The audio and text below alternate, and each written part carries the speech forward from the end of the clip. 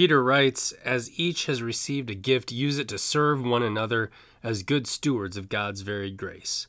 Whoever speaks, as one who speaks the words of God. Whoever serves, as one who serves by the strength that God supplies, in order that in everything God may be glorified through Jesus Christ." May the grace, mercy, and peace that God freely gives enable and equip us to use the gifts and talents that God has given us in relationship to our Master. Amen. Dear brothers and sisters in Christ, in Jesus' parable today, he's teaching about that joyous anticipation for Judgment Day that we have as good and faithful servants. As we wait for that day, God puts us in charge of his property.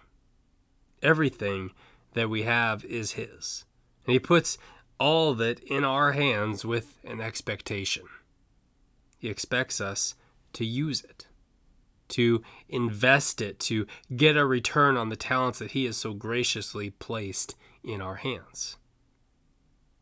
Many people in the world today, within Christianity and outside of Christianity, think that Christianity is just about doing the right things, or that Christianity is just a set of morals that we have to follow. The truth is, Christianity is not a set of rules or morals. Christianity, when you get down to it, really is all about knowing our Master. And that's what our parable is all about today. Did you notice the difference between the first two servants and the third one? The first two had a completely different view of their master than the third. The third one thought the master to be a hard man, reaping where he did not sow, gathering where he scattered no seed, and so someone then to be very afraid of. But can you hear his misconception? Instead of a God who gives, he believes in a God who demands, who takes. So the tragedy here in this parable is not the failure to serve, it's the failure to truly know your Savior. Because a servant did not know his master, he died in his own lie. And while that was the third servant's opinion of the master, we know that that's not true. In fact, it seems by his actions that the master is really quite the opposite. He freely gives to his servants a large sum of money. The master is all about giving. So Jesus teaches in his parable that the good and faithful servants knew something that was truly life-changing. They had the rightful knowledge of their master. And it changed how they responded to him, and it changed how they waited for him to return. Because again, you look at the beginning of the parable, and Jesus shows us a master who is both personal and generous. The master is personal in how he gives to his servants. He calls each servant in and speaks to each one individually. And in addition, the master knows each servant's ability, and he gives to each according to his ability. And not only is the master personal in how he gives, he's also personal in what he gives. Notice the master gives them of his property. The gift is gracious and generous. Years of wages here are offered in an amazing act of grace and trust. And so the parable opens with a generous, personal, gracious master who calls, knows, equips, and commissions his servants. This is the God that Jesus came to reveal in the midst of a world that is full of all kinds of different misconceptions about God. God is the one who created you, who made you who you are, made you the way you are. He is the one who forgives you, who claims you in Christ, and who makes you a member of his kingdom. He's the one who provides you with the gifts of his own Spirit. He's the one who commissions you to serve where you can be productive. And when Christ returns, he will reward you for doing exactly what he has created, equipped, and commissioned you to do. God has this overflowing generosity, and it's personal, and it's very powerful in our lives. He will not abandon the lost or break the broken. Rather, he invites all people to come to know the wisdom of his love, mercy, and grace. And brothers and sisters in Christ, the same is true for you and me. Knowing our Master, knowing our Lord and Savior makes a difference. And it's reflected in how we live our lives right now. You see, if you live in fear of punishment, that says something about what you believe about God. If you live thinking you have to earn his love, then you really don't know your Master.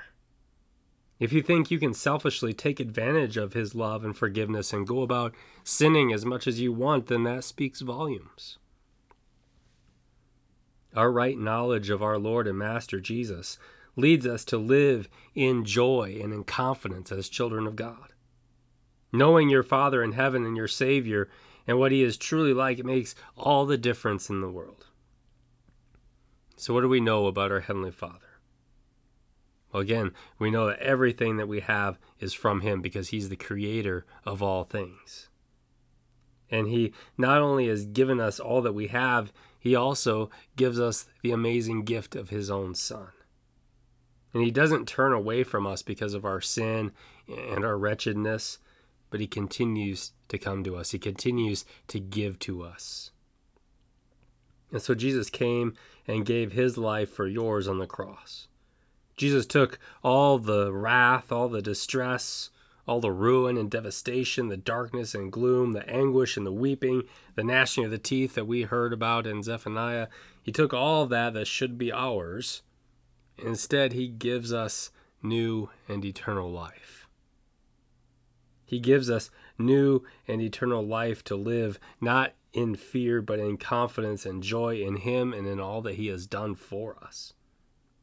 And if that wasn't enough, then he gives even more.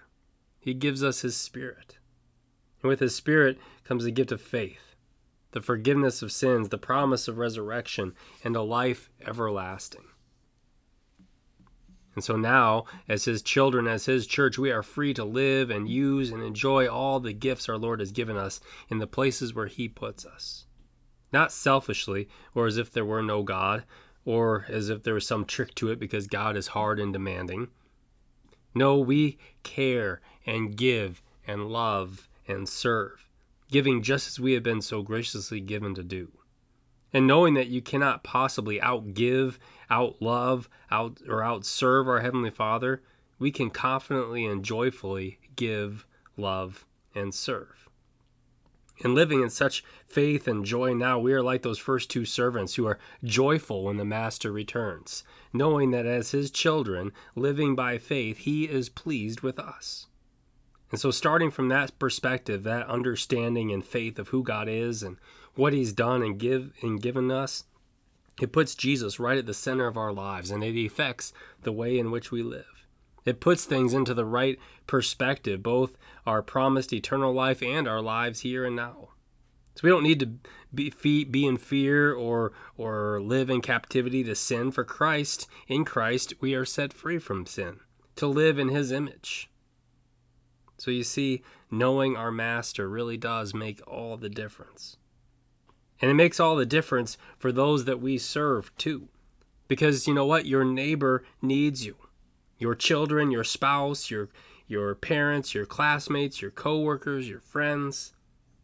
Because how you live, it tells the world what you know and believe about your Heavenly Father and what he's like. And so as your Father gives to you, you be like him and give too. Showing others, giving others his love, his grace, and forgiveness. Not because you have to, but because that's who you are. That's who you are as children of God. We know the Master. We know Jesus. We know the joy of his forgiveness, the joy of his love, the joy of his freedom. The joy that we enter into with Jesus as our Savior. And it comes to us still, even right here and right now, as we gather together in worship. As we come up to the altar and our Savior comes to us in his supper. And as Jesus comes to you in that same body and blood that will come again on that last day, coming now still to give you himself, to give you the forgiveness and life and faith that you need, to nourish and strengthen you for every moment of every day. And he comes to us in his word with his promises and his presence. And so, strengthened and nurtured through word and sacrament, we are equipped to go out and joyfully proclaim the goodness, the grace and mercy of our Master until our waiting is over and he does come once and for all on the last day. And then we will enter into his kingdom, not because of how much you did, but because of what you did in faith. And because of that, you too will hear these wonderful and amazing words. Well done, good and faithful servant. Enter into the joy of your Master. Amen.